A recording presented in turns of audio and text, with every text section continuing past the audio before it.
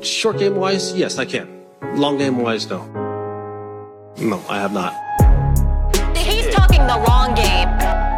They played the long game. The long game gotta play the long game. They're experienced and they played the long game. No, you're talking the long game. They're experienced and they played the long game. Very nice. Long game is back. Hey, it's Dave. Real quick, before we get into this episode, we had two awesome guests here on the Long Game Pod. We had Bryce Mooney and Sam Attanasio. These are two guys from the world of long drive. And just to give you some context about when we talk about long drive, this isn't your friend in your group who hits it far. These guys are, I would say, if I could be polite about this, absolute freaks. So Sam, interestingly enough, he's a doctor in natural medicine, but he's also number 22 in the world in long drive. He is one of only two people in the world to have ever hit 240 mile an hour ball speed. He also hit like a 375-yard drive with his putter, which we talk about on the pod. Bryce is a former college pitcher. He touches 140, just hitting the ball naturally. He hits his 3-iron, 285 yards. He himself has touched 220 miles an hour ball speed. It's an awesome conversation because we talked about the world of long drive. We talked about speed training. We talked about the proper sequencing of the golf swing. And these guys started a business in this space called Speed Toad. So they're also entrepreneurs. Casey and I had a blast doing this episode. We are looking forward to having more guests on because it's been fun to bring in people, authors, entrepreneurs, long drive guys, coaches, anyone from around the golf world. We've been having a blast talking to for this pod. So enjoy our conversation with Sam and Bryce.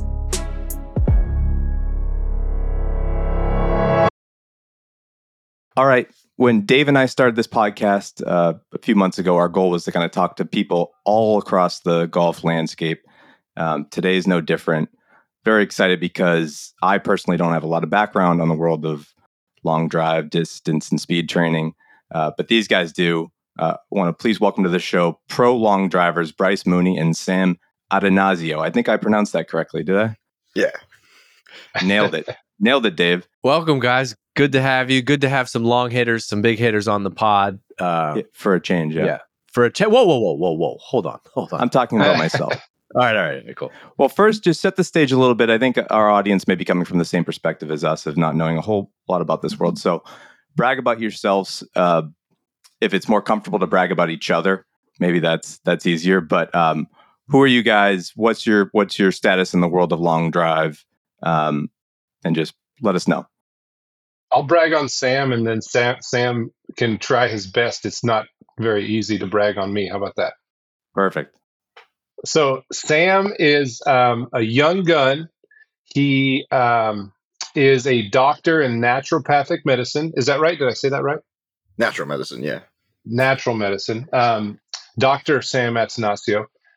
So not only am I the slower of the two when we work out, I'm also the less intelligent. So I just feel great about myself every Monday when we train together. Sam is ranked, I think, 22nd in the world in WLD, World Long Drive. He was the second man to ever eclipse 240 mile an hour ball speed. 240. It's insane. When I'm standing there while we train, if I'm not ready for impact, if I'm like looking over here and I don't know he's swinging, I will hit the deck taking cover because it's just ridiculously loud. Let's see, best pro finish last year was 3rd place. What am I missing, Sam? I mean, I think you nailed that. You feeling good about yourself? It's hard to follow. How are you two? How did you two get connected? What's your background, Bryce? Go ahead, Sam. Well, let me brag on Bryce here. So Bryce has no business being in long drive. I say that because he says it all the time. He was a baseball player in college. He was a pitcher, and then went to running marathons I make fun of him for being old, so at least like 40 or 50 years. And after that, he was just golfing, hit the ball a long ways, and his buddies at the country club said, you know what, you should start looking into long drive, like see what you can do. And he was at like 124, 126 miles per hour club speed.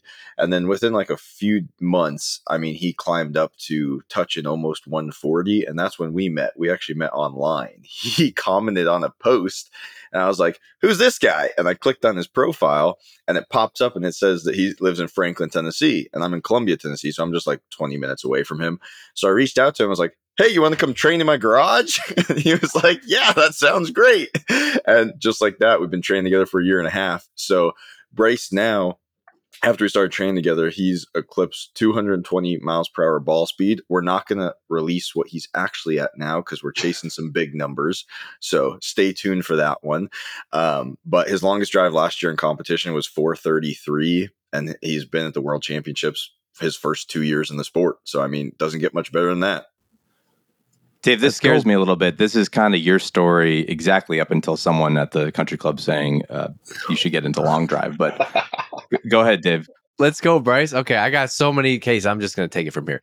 I got so many. I have so many follow-ups. There's so many different directions we could go in here. So what's really funny is I actually just came back this morning. So I work out with this guy. His name's Adam Picard. I'm up here in Vermont, and Adam is. I'm gonna send him this because it's almost exactly the same story. He was a very good D1 college baseball player.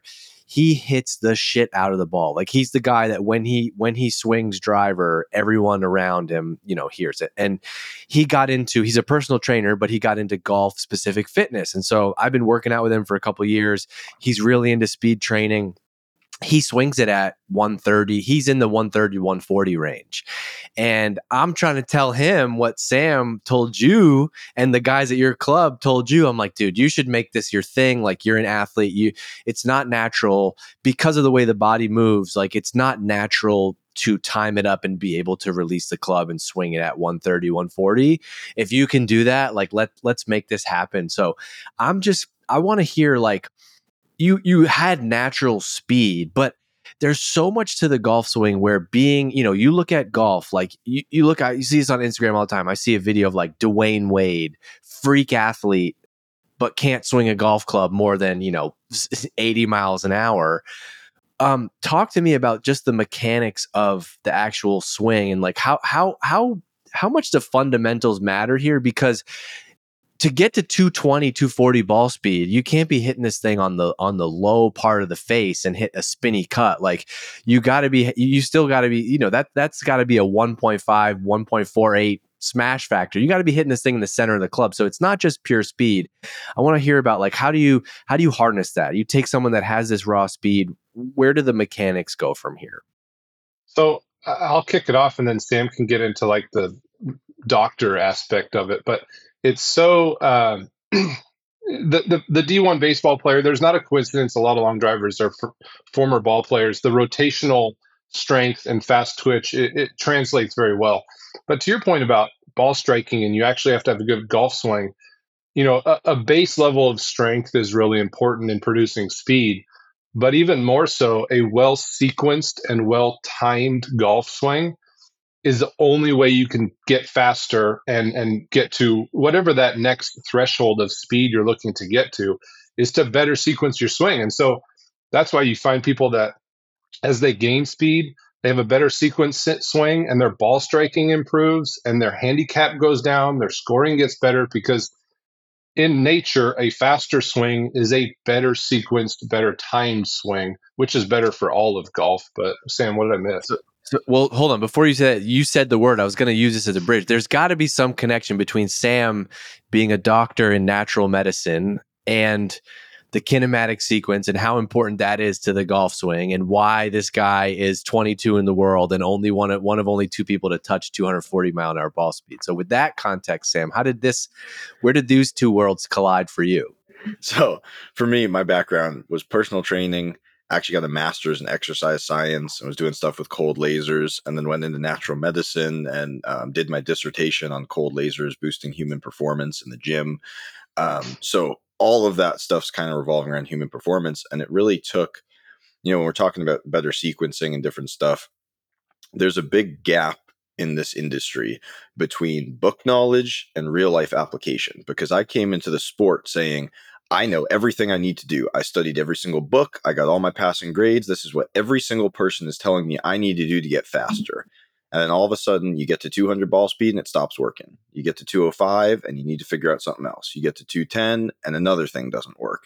And that's where like we have a benefit of training together, that everything that I went through probably 6 months before Bryce gets there, he then gets to go through the same thing and experiences the same thing. So we're kind of doubling up on what works and what doesn't work.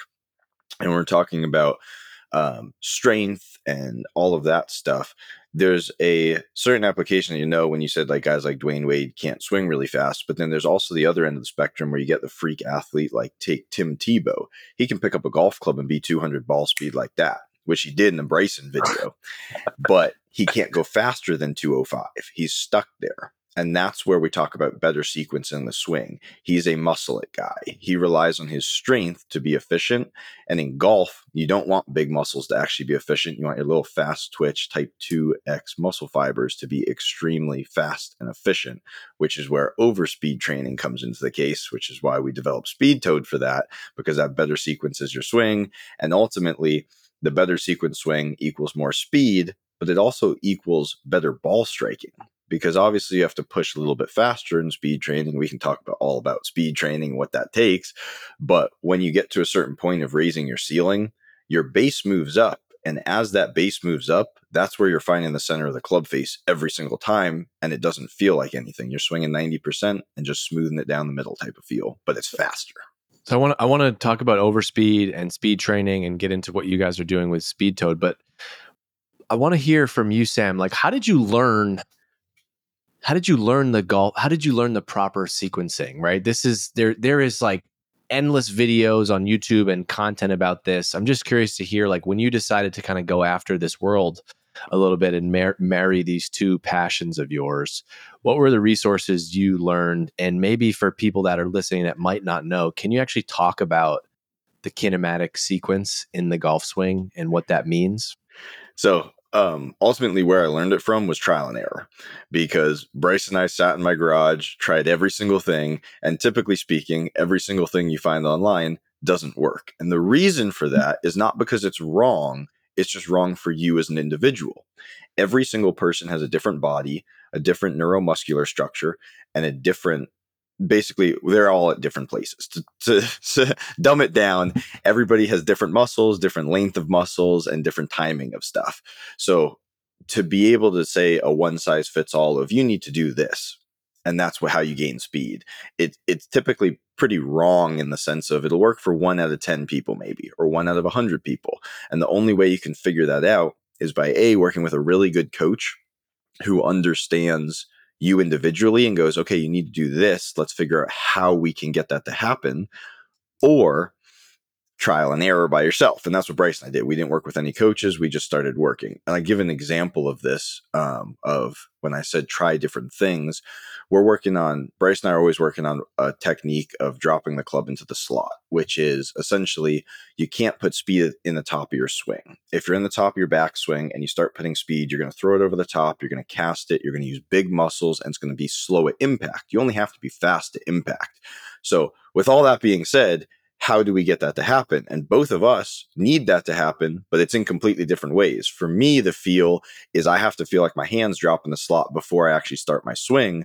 Whereas for him, he has to feel like his left shoulder shoots backwards. Two completely different feels that you would never see online, but they apply the exact same principle of getting the club in the spot to getting the club in the slot to put speed at the ball. As you can tell, my brain operates a lot faster than my mouth does, so I'll get tongue tied a lot talking about this stuff.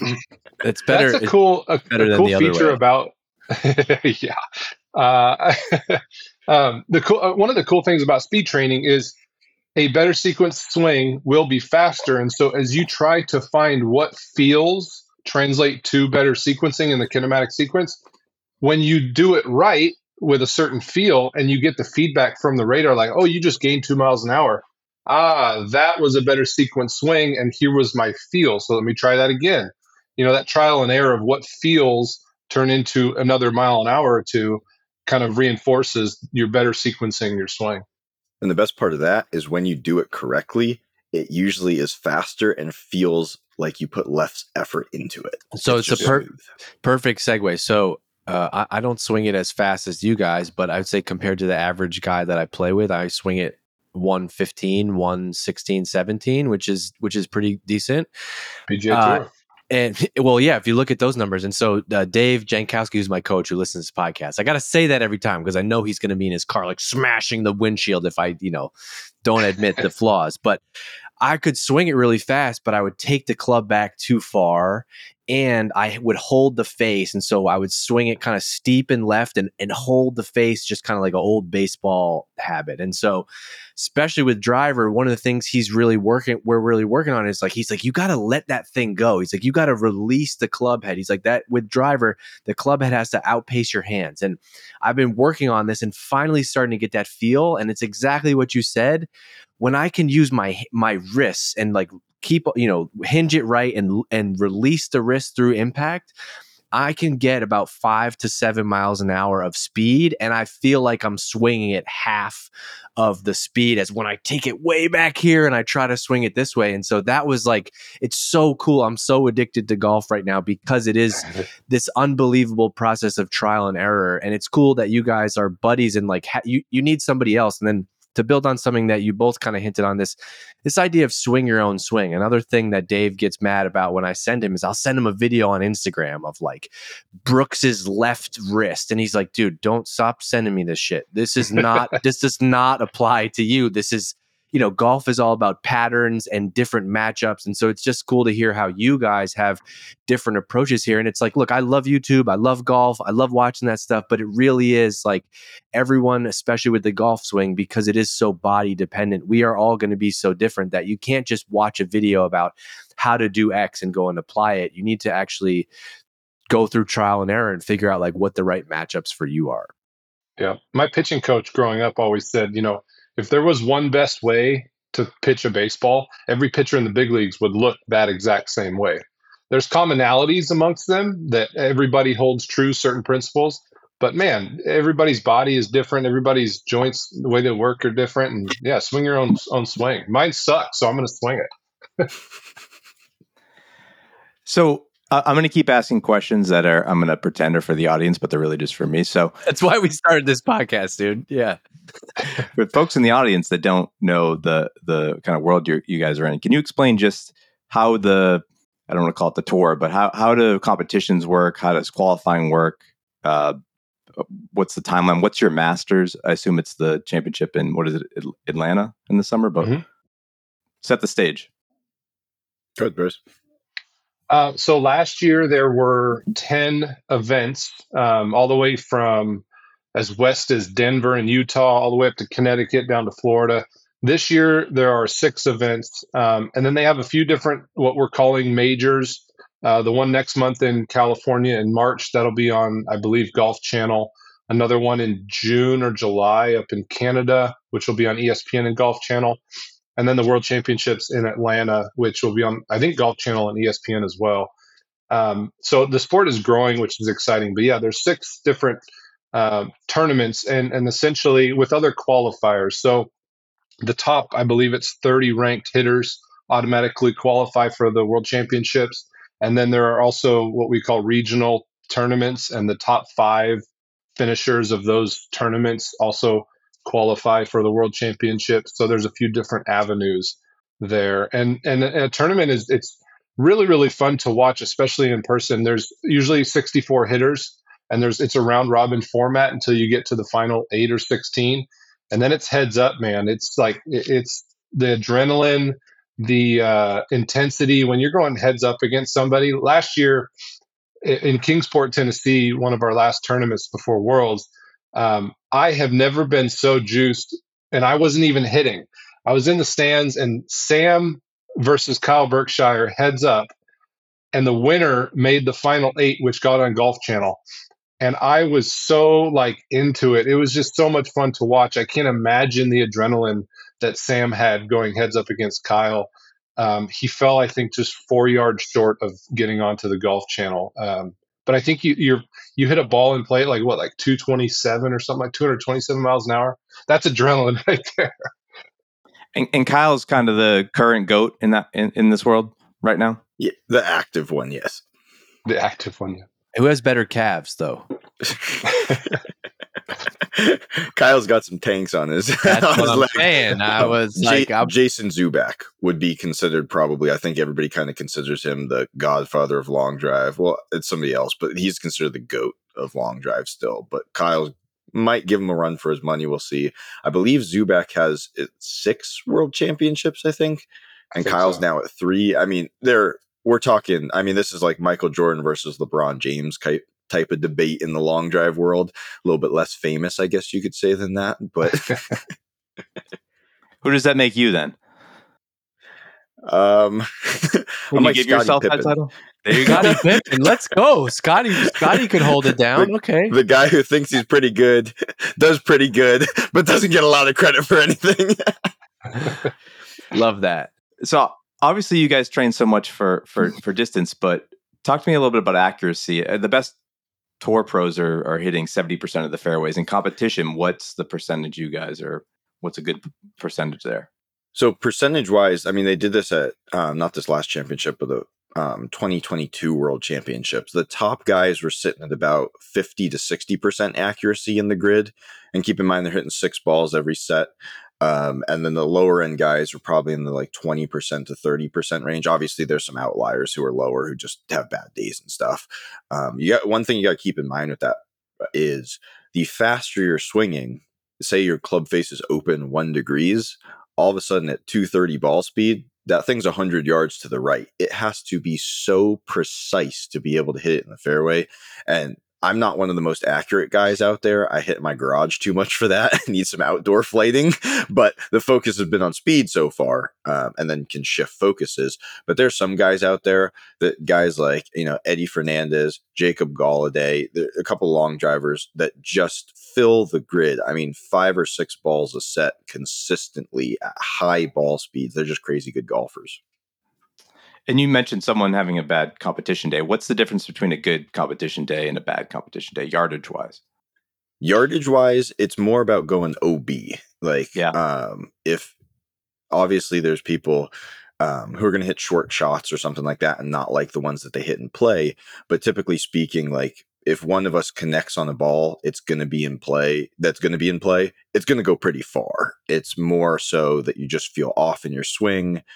Maybe your speed's not there because you got a bad night's sleep or travel messed up, something like that. There's a lot of outliers, but it's usually the types where you hit, say, 5 sets in the round robin, and 2 or 3 of those sets you go OB, which you get 0 points when you go OB. So it's very difficult to advance unless you're winning if you go in OB. What do you think, Bryce? Just like go ahead. Just like most sports, game of inches. My world championships last year is a good example of that. We're hitting it. It was midday. There's no wind and not much rollout, and we're hitting it about 370 yards. Was a good drive at my time slot. My first set, I tied for first place, literally to the yard, tied for first place. My second set, I got second place by 1 yard, and then I missed that cut. So essentially, out of 5 sets, I missed making the cut by 1.5 yards. It's just a crazy margin of error sometimes. That's crazy. And is there preferred ball flight in competition? Mostly depends on the wind. If you have a helping wind, you're a little bit more generous on spin. You're okay with a 24 or 2,500 spin, getting that ball up in the air, letting it carry. But if there's any sort of hurt wind, you really can't have that spin above 2,000, and you've got to launch it a little bit lower with no spin, depending on the rollout. There's a lot of intricacies depending on the conditions that you really need to be a good ball striker in addition to speed. Yeah, a lot of people think long drivers are just like, we'll go up there and swing as fast as we can and mash it, which we do in speed training, certainly. But when you're there and we're talking about the top guys, like the things that people don't see is we walk the grid before competition and we look for the hills and the valleys and where you want to land it and kick it back in the grid to stay in, because there are shots that you'll hit right down the center, especially when we're playing on a golf course, that kicks OB or something at 400 yards. And just what happened, it was straight down the middle just because it's unlucky. So you'll sit going, okay, I need to hit a draw up the right side of the grid into this hill here, carrying it 380 to get the release and the rollout.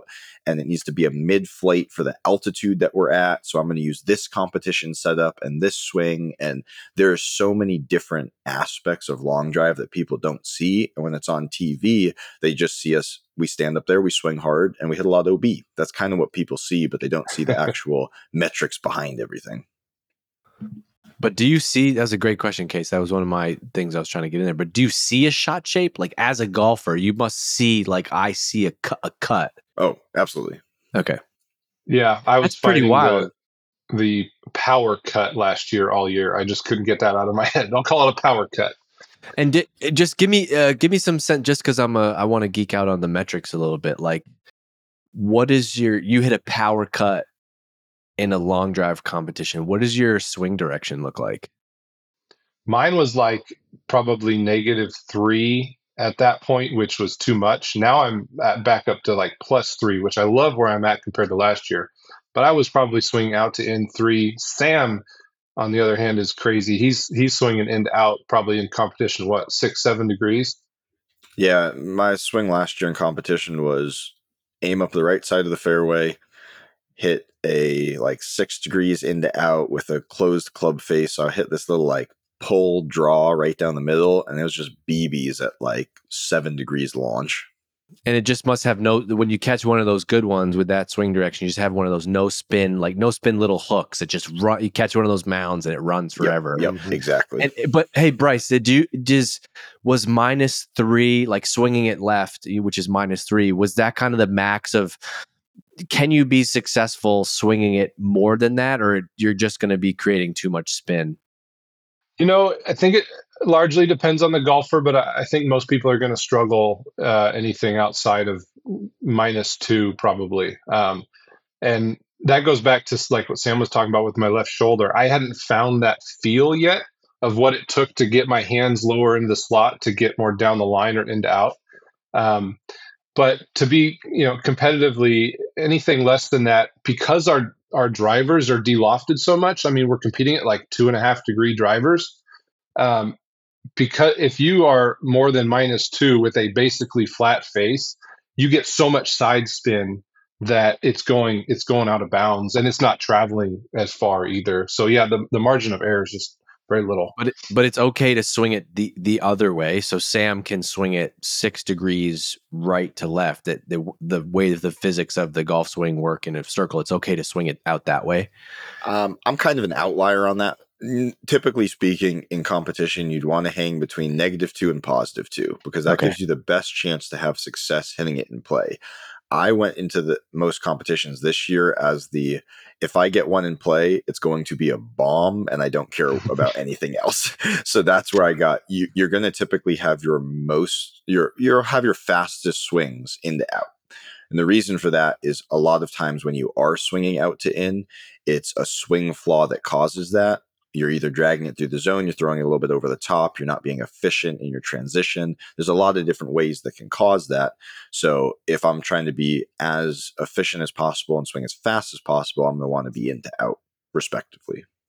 If you think about the physics of the golf club, the second your club head goes over plane, goes out to in, you lose that flex in your shaft that you've created, the lag. The second that club head goes over plane, that shaft that was flexed is now straight, and so you lose club head speed and ball speed as well. Let's give some people, like the average golfer that listens to this, like separate from speed training. I want to hear you guys talk about just the philosophy of hitting driver. Like there's so much that I didn't know about how driver is a different swing, how you have to hit up on it. Let's give some advice just to the average person listening to this about just like the philosophy of driver that's going to help them hit it further. Yeah, I mean, just in a blanket statement, I mean, we just talked earlier about how good coaches don't necessarily give blanket statements or something, but so here's a couple blanket statements. Yeah, that's what I want. This is a classic doctor move. That was a legal disclaimer for that was, a liability waiver. But a lot of average golfers that struggle, I mean, typically golfers are going to struggle with that left to right shot, kind of like a slice. A lot of people put too much spin on the golf ball. Best way to hit it longer is increase your angle of attack, because naturally speaking, if you're at -5, which is hitting down on the golf ball, you want to do that with irons. You don't want to do that with the driver. That's where the different swing that you just said comes in. Can you explain why? I actually find most people don't even know that. Can you explain why? Why do you want to hit down with an iron? Why do you want to hit up with a driver? So it's compression, and you want irons to spin to get up in the air. So you're essentially compressing the ball, which is pinching the ball. So if the ball's here and you slap down on it, it'll spin up the club face and go up in the air. With the driver, you have lower loft. You want to take spin off of it. So if you come in this direction and launch it in the air, it's almost creating, it's not a knuckleball, but it takes the spin off of it. So it acts like that. And TrackMan did a whole bunch of studies on this and found at every different club speed, and you can look this stuff up, what the optimal carry distance is at different angles of attack and what it does to spin and ball speed. Ball speed goes up when the angle of attack goes up, and also distance does. So at -5, you're losing probably 20 yards of carry. At 0, you're pretty even, and at +5 angle of attack, you're going to gain about 20 yards, depending on your club speed. So the best way to do that is swing up on the ball. So bump that ball up in your stance is kind of a cheat code to hitting up on it a little bit. That's one super easy way that you can gain some distance. Another is forward pressing your hands just a little bit. And this is counterintuitive to a lot of what philosophies are. You'd want to do that with irons. The reason I say that is a lot of amateurs that I see struggle with flippy wrists, and that's weak impact. So if you strengthen, or if you forward press your hands just a little bit at address, you're actually lowering your dynamic lofted impact. And dynamic loft is, say your driver is a 10-degree loft. At impact, it might be 20 because you're flipping your hands. So that's when, especially from the outside, if you're swinging from the outside, you get this really weak, flary slice out to the right versus driving the ball straight. So if you can lower your dynamic loft a little bit, that's where you get a little bit more penetrating of a ball flight. And you'll find a lot of amateurs, just by making those two changes, swinging up on it a little bit and also lowering their dynamic loft a little bit, can have a lot more success in hitting the ball far. What do you think, Bryce? Give me a couple of your tips. A lot of guys I play with are guilty of this. I think the easiest, quickest way to do what Sam's talking about is to raise your tee height. I think on average, the average golfer tees their driver too low. And if you think about just simply, if the ball is teed very low, it's going to be very difficult to hit up on it because there's no room to get underneath the golf ball. So you're going to hit down on the golf ball, and it's going to hit low on your club face, which means the ball will quite literally ride up your club face, which creates more spin. It takes getting used to, but I feel like a lot of people can afford to give it another half inch of tee height, which will make it a lot easier to hit up on the ball. And you'll see 10, 15 yards like that just because you're teeing it up higher and hitting up on it another couple degrees. And off that, a lot of people might say, well, Tiger Woods doesn't tee the ball up high. You're right. He's a phenomenal golfer, and he's not looking for distance. He wants accuracy. And the more spin you have, the easier it is for the ball to stay in the fairway. But when people are only swinging 80 miles an hour, 90 miles an hour, 100 miles an hour, spin's your enemy. You want to be able to hit the ball further. That's how you're going to score better. It's not keeping it in the fairway, because there's a bunch of studies done on distance lowering score. But for every 10 yards you gain off the tee, ultimately you drop your handicap by about 1.8 to 2 strokes. So the typical average golfer, tee the ball a little higher, swing up on it, start hitting the ball further, and you're going to lower your scores and have a lot more fun. As well as every 3 yards you hit additional off the tee, you can afford to be 1 yard less accurate and still score the same score. So that is a huge factor. And I don't want that to be understated, because if you're hitting the ball further, you could be less accurate and still score better because you now have that distance advantage. And Bryce, we were talking earlier, you were saying that, kind of contrary to maybe some people in the long drive world, both you and Sam actually love the game too, playing. So talk a little bit about what your games are like when you're not, training and speed training and going for distance. What's like a typical round? How often are you guys playing, enjoying all that stuff? Do you carry handicaps? So every week I'm I'm a routine guy. I thrive off routine. So Monday, I'm training in Sam's garage. Because I'm old, the rest of the week is recovering from that training day. And then Friday is my day I play 18 holes with my buddies. So my handicap is 4 right now. 4.0. I have never been in the threes. I need one more good round. I think I have like 3 more rounds before another good score gets dropped. So it's my man. I just enjoy being outside. Probably my baseball upbringing, like being outside, walking on the grass, talking with your buddies. It's just, I mean, that's the way I love ending my week. And then yeah, just so Monday long drive training, and then Friday I play my 18 holes and lose $30 usually, but that's okay.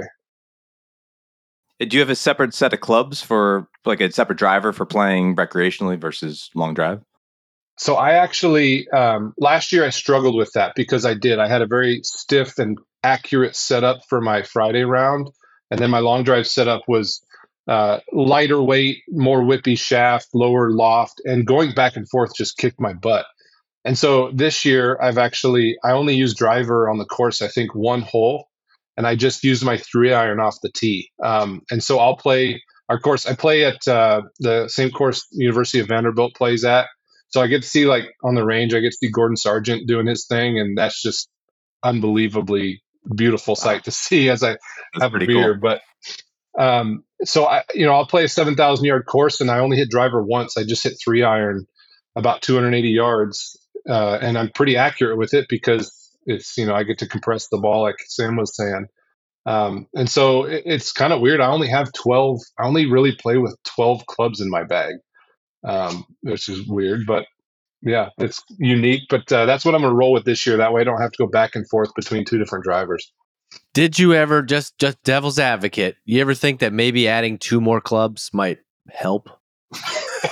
I go back and forth. Use all the weapons you got, man. Come on, we got to get you down. We got to get you to scratch. Like, let's use the clubs. Maybe I'll get you my dad's chipper or something. I don't know.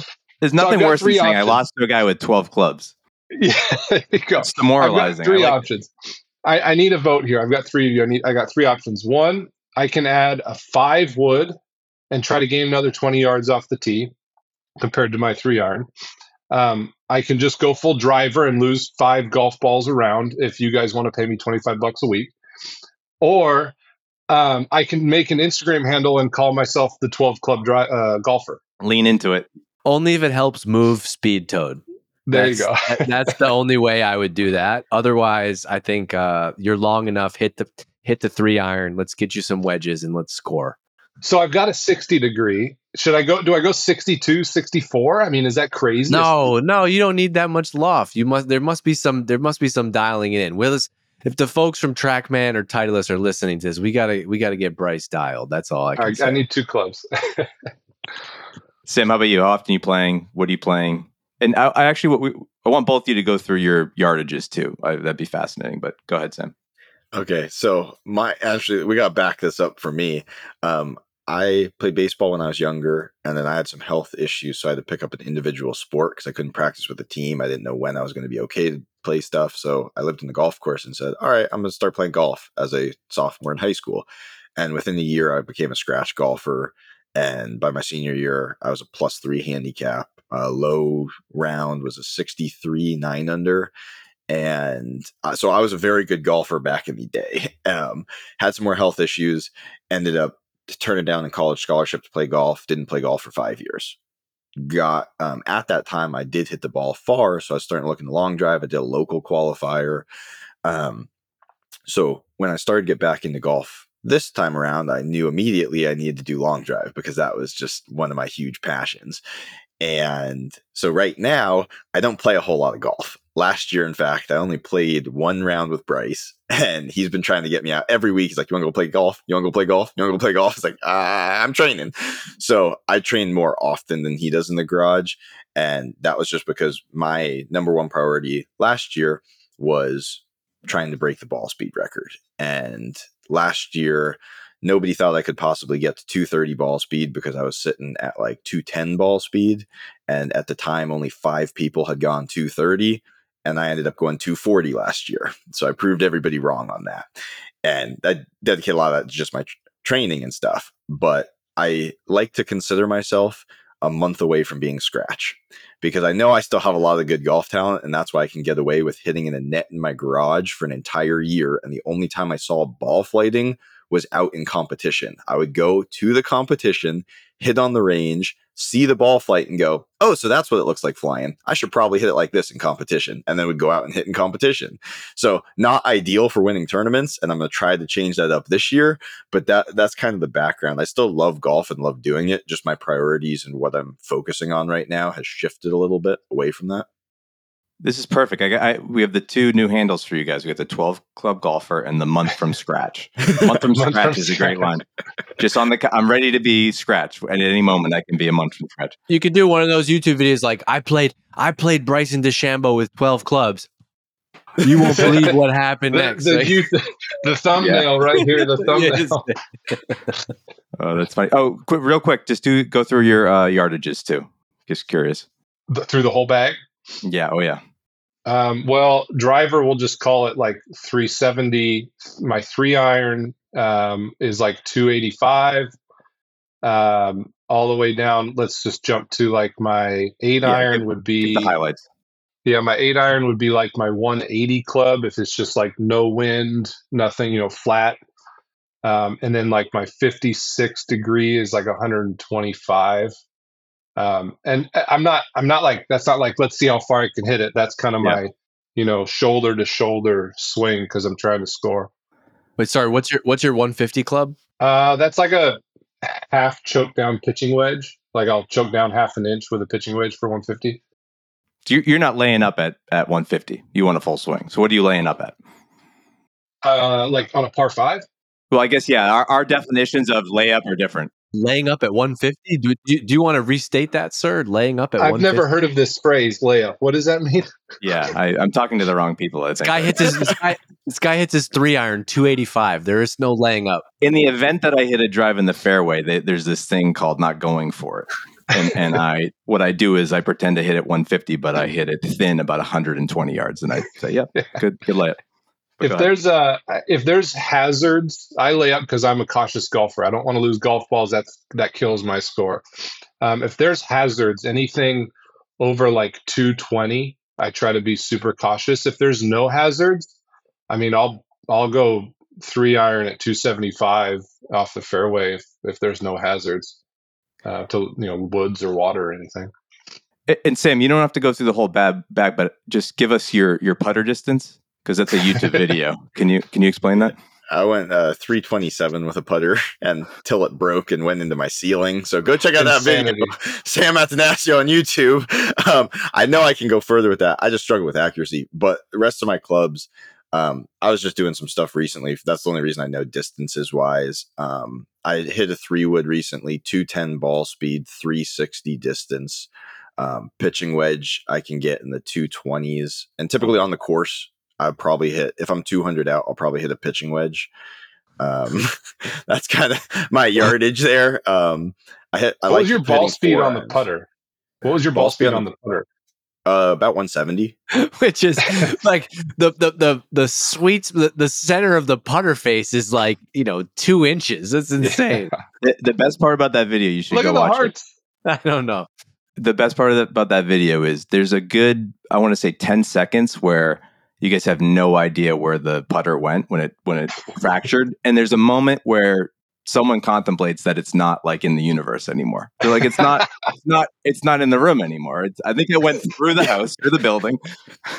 My camera guy was fully convinced that it went straight into the drywall because there's a giant hole in the ceiling. He's like, I think it's in the roof. Meanwhile, I'm holding my hands because it broke, and it felt like on a cold day in baseball when you take one off the end of the bat and it just shocks your hands. That's exactly what I felt from the metal snapping. It was terrible. Dave, you got anything else on long drive stuff before we wrap up here? We do want to hear about the product you guys have been developing for training. You want to talk about that for a second? Hold on. In my head, I got Bryce telling me that he's a conservative, cautious golfer, and this guy swings it at 200 miles an hour. Just those two things don't add up. But He's conservative compared to me, which is why he says he's a conservative golfer, because I'm the type of guy that it could be an island green at 420 and I'm like, yeah, I could probably drive that green and my handicap doesn't matter anyways. I'm the worst for any skins game because I think my active handicap's like a 10 and I play like one round a year, but I'll get like 3 or 4 eagles on the round and then just throw some bad shots. So when he sees golf like that, and me swinging out of my shoes, he goes, yeah, I'm real conservative. It's only 320. I'll hit my 4-iron to the green. that's dangerous, though. I mean, you got down to a +3, so you know how to score. Like, no chance I want you at a 10. And I'm just thinking, too, you probably get cash offers to be in scrambles, right? I mean, what's more valuable than a guy that can just throw one out there that far? You're almost illegal in scrambles, I'd say. Yeah. It makes it fun. You just found our next. You found a future content segment. Let's fly down south a little bit and go get a scramble in. Hey, let's talk about you guys getting into business. Talk about your product for a little bit before we wrap up. Yeah. And Dave, you're the marketing guy, right? You that's your background. Yes. So I already approve of the branding. The Toad hat is fantastic. If that's what you're asking. Appreciate it. No, so yeah, pick us apart from a marketing perspective. But last year, the backstory is we tried every speed training aid out there, and we would give each speed training aid kind of its go for a couple months, and we would see gains with those speed training aids. Let's just pretend we gained 5 miles an hour with whatever aid it was, but at the same time, our drivers would only gain 2 miles an hour, and so we would just kind of like every 2 months be like, gosh, why is our driver not gaining speed as fast as these aids are? Where's the disconnect? And we realized it's because of the shaft. Whatever speed training aid it was not our driver shaft that we were playing or competing with. We all go get fitted for our driver shaft because it fits our swing, whether it be the right weight, the right kick point, the right amount of flex, and so we were talking about sequencing swings, as you learn to sequence properly a certain speed training aid, well, it takes a different sequence for your driver, your actual driver. And so that's kind of where the nexus of Speed Toad came from was, well, we need a way to speed train with our own driver shaft. And so we trained with it all last year and saw the gains that we saw. And on Thanksgiving this last year, we launched it kind of begrudgingly because now like 20% of the long drivers are already using it. And so now we're a little like, oh crap, they're going to start, catching up to us this next year. But that's kind of the nexus of it. Now, Sam, I don't know if you want to give like an update of where we're at. Yeah, so ultimately, for those that don't know, Speed Toad is a lighter weight option that can attach to your driver shaft, and it attaches to all major brands. So whatever, if you're hitting TaylorMade, Callaway, Cobra, Ping, like we have the attachment, we have just a different screw for it that you'll get with it. And it's ultimately that you get to speed train with your own driver shaft. We have an entire program that Bryce and I set up. Yeah, there's Speedy right there. And we created a program for people. We're developing an app right now that'll be released here and within the month, most likely.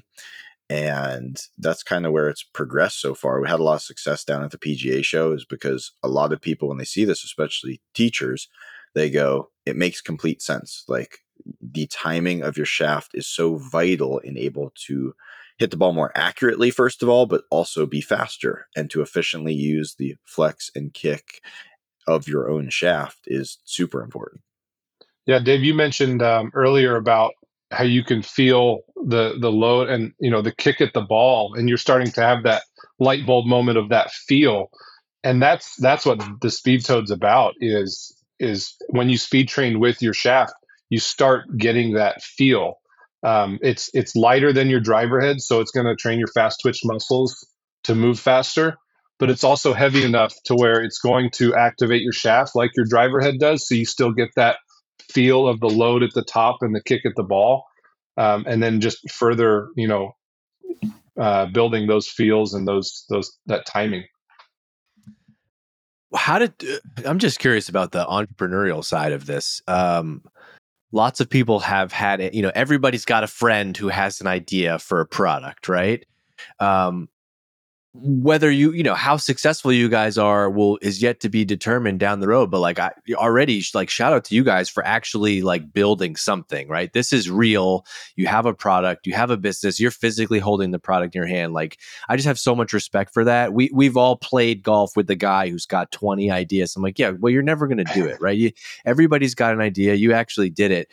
Just give me a couple words on what was the process from idea to execution and having and especially I come from the software world where I wouldn't say it's easy, but what we're dealing with is digital goods, right? To actually manufacture a physical product is a whole other beast. I'm just curious to hear that story a little bit. For sure. It's funny because we built this only for us to train with. It's not like we had this idea to sell and we built prototypes just so we could train with it. And then after we saw how good it worked, we were like, well, shoot, this probably would do pretty well. We should bring it to market. Amongst my career, I had 5 years at Nike headquarters in Oregon. And so I kind of tapped in to my sports marketing and supply chain background to help kind of bring a product to market. And then it pairs perfect with Sam's background of training and, excuse me, his was your master's in again? I can't keep track of all your degrees. Exercise science. Exercise science. So, between my background of sports marketing and supply chain manufacturing to his sports science, exercise science background, it just was a perfect blend. And then, after we launched on Thanksgiving, within 2 weeks, we had shipped it, I think, to 5 or 6 different countries. We're like, well, what this? And so then we said we should go to the PGA show. And now, potentially we could have this on retail shelves across the world in the coming weeks and months. It's pretty exciting. I just went over to Chat. I just designed you guys a new logo real quick. I just went over to ChatGPT and asked to design a logo of a toad running, just jolting, shooting through the air. My only critique would be like, I think you need a mascot. I think right now Speed Toad is like, it's an actual product, but I think you could have this very lovable, fast, jacked toad that could become the future of your business. So that part's free. That part's free for coming on the pod. We can talk at another time, but this was a blast. We just messaged Casey that this was a bunch of fun, and I love having people from the golf world come on, and I feel like I learned something new, but also got to talk and share a couple stories that I know that people are listening to this are going to find a lot of value from. So thank you guys for hanging out with us today. Thanks for having us. Yeah, definitely. Thanks for coming on. I actually have one more question I wanted to get to. I forgot to get to it earlier, but I was thinking about this. We can wrap on this. If there was a world long drive competition, but it had to be quiet, there's no yelling or grunting, what percentage less are the balls going? I'd be DQ'd. I'll tell you that right now. Oh man, at least 10%. At least 10%. It's interesting because especially speed training wise, there'd be a big downtick of that. That's one of those things of you have to actively be amping up your nervous system and just firing on all cylinders to get it done. In competition, a lot of times, like your first ball in play will be fine. You're not going to grunt. Second ball, it's fine. You're not going to grunt. And believe it or not, more so in competition, it's once you know the ball's in play that you actually will scream. So versus the swing and the grunt. And that's kind of a thing of you got to know both. There's a select thing of you have to know your competition and you have to know how far you're hitting that day before you yell at it, because there's a lot of good guys who will hit a ball, think they killed it, scream at it, it spun a little bit too much, it hits, and the number pops back and it's like 320, and the dude next to him didn't scream, it went 370, and he just looks over at him like, what are you doing? And that's the whole put your tail between your legs and walk off the stage at that point. All right, I'm going to try that now. I wish you guys knew Casey better offline, because that was just like the most Casey level question I've ever heard. Well, I had to get it in for you, Dave. Well, thanks so much for coming on, guys. You bet. If you have any questions during speed training, we love speed training and we love seeing people get better. And so, Dave, Casey, if you get into speed training, have any questions, just let us know. We love helping out. That's awesome. Thanks so much. I appreciate it. And Sam, thanks for being the first first doctor on the pod. That adds a whole new level of legitimacy to us. So we appreciate it. Can you get guys both quick, just before we go, give where people can follow you and follow your progress and everything with Speed Toad? Yeah. Long Drive Bryce is the Instagram and YouTube, and then Speed Toad is the handle there. Yeah, I'm Bombit LD on TikTok and Instagram, and then Sam Attanasio on YouTube. Go check me out. I hit putters through the ceiling. Awesome. Thanks, guys. Appreciate it. Thank you very much. Okay, so you didn't shout out Rory. And Rory, I'll do it for you. And Rory, come on the pod. Oh, yeah. I say at the end of every podcast, Rory. Rory, come on the pod. Rory, come on the pod. And get a speed Toad. I don't know if he needs it, but He's good. He's be all right. Seems to be working for him. Yeah, just All right, stick to the program, Rory. Thank you.